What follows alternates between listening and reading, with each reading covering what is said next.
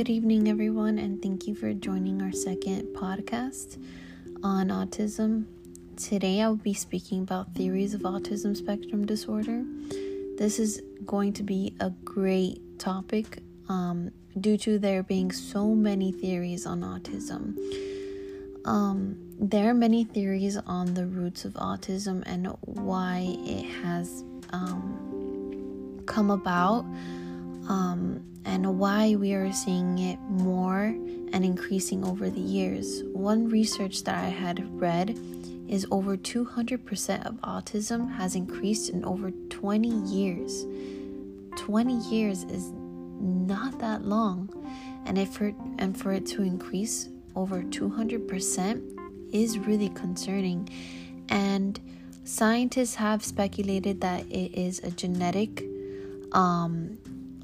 thing that happens, and other scientists have led towards more of an imbalance of brain activity.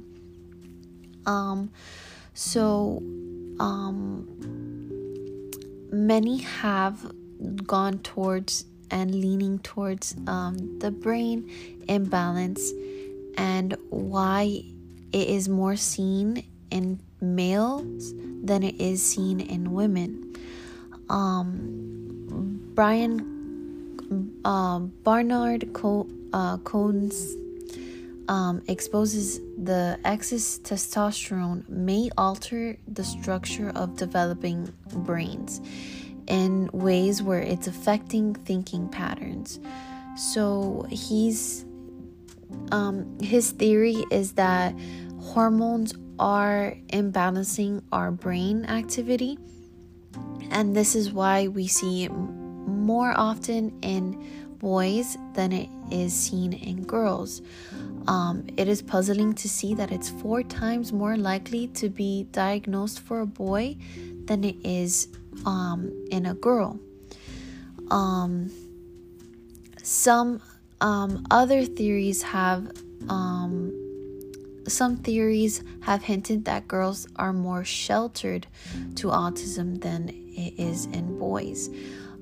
There was this one research that I saw that some animal experiments support that the female mice do not have learning problems that male mice have detected.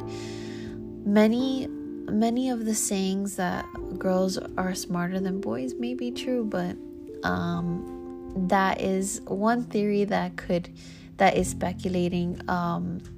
Another is that many scientists or researchers believe that autistic girls and women are not diagnosed with autism spectrum disorder, or they are diagnosed much later. This may be the undergoing diagnosis that may have led to the screwed-in sexual ratio with autism. But from my personal experience, I do see that autism is more seen in boys than it is in girls. And when I have spoken to autistic girls and autistic boys, it is more severe in boys than it is in girls. This may be because girls have more social experience and social skills than males do, which I have seen that girls are better with working with others, sharing, and as well keeping a conversation with another person.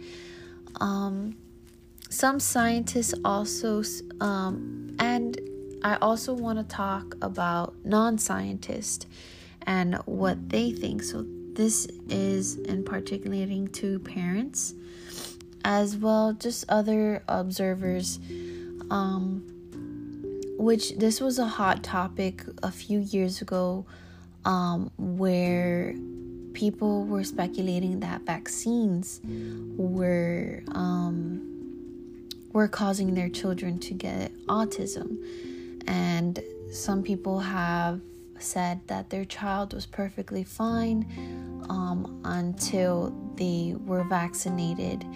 And I don't want to say that this is true, because there's not that many research on they can't prove that vaccines do affect a child to get autism.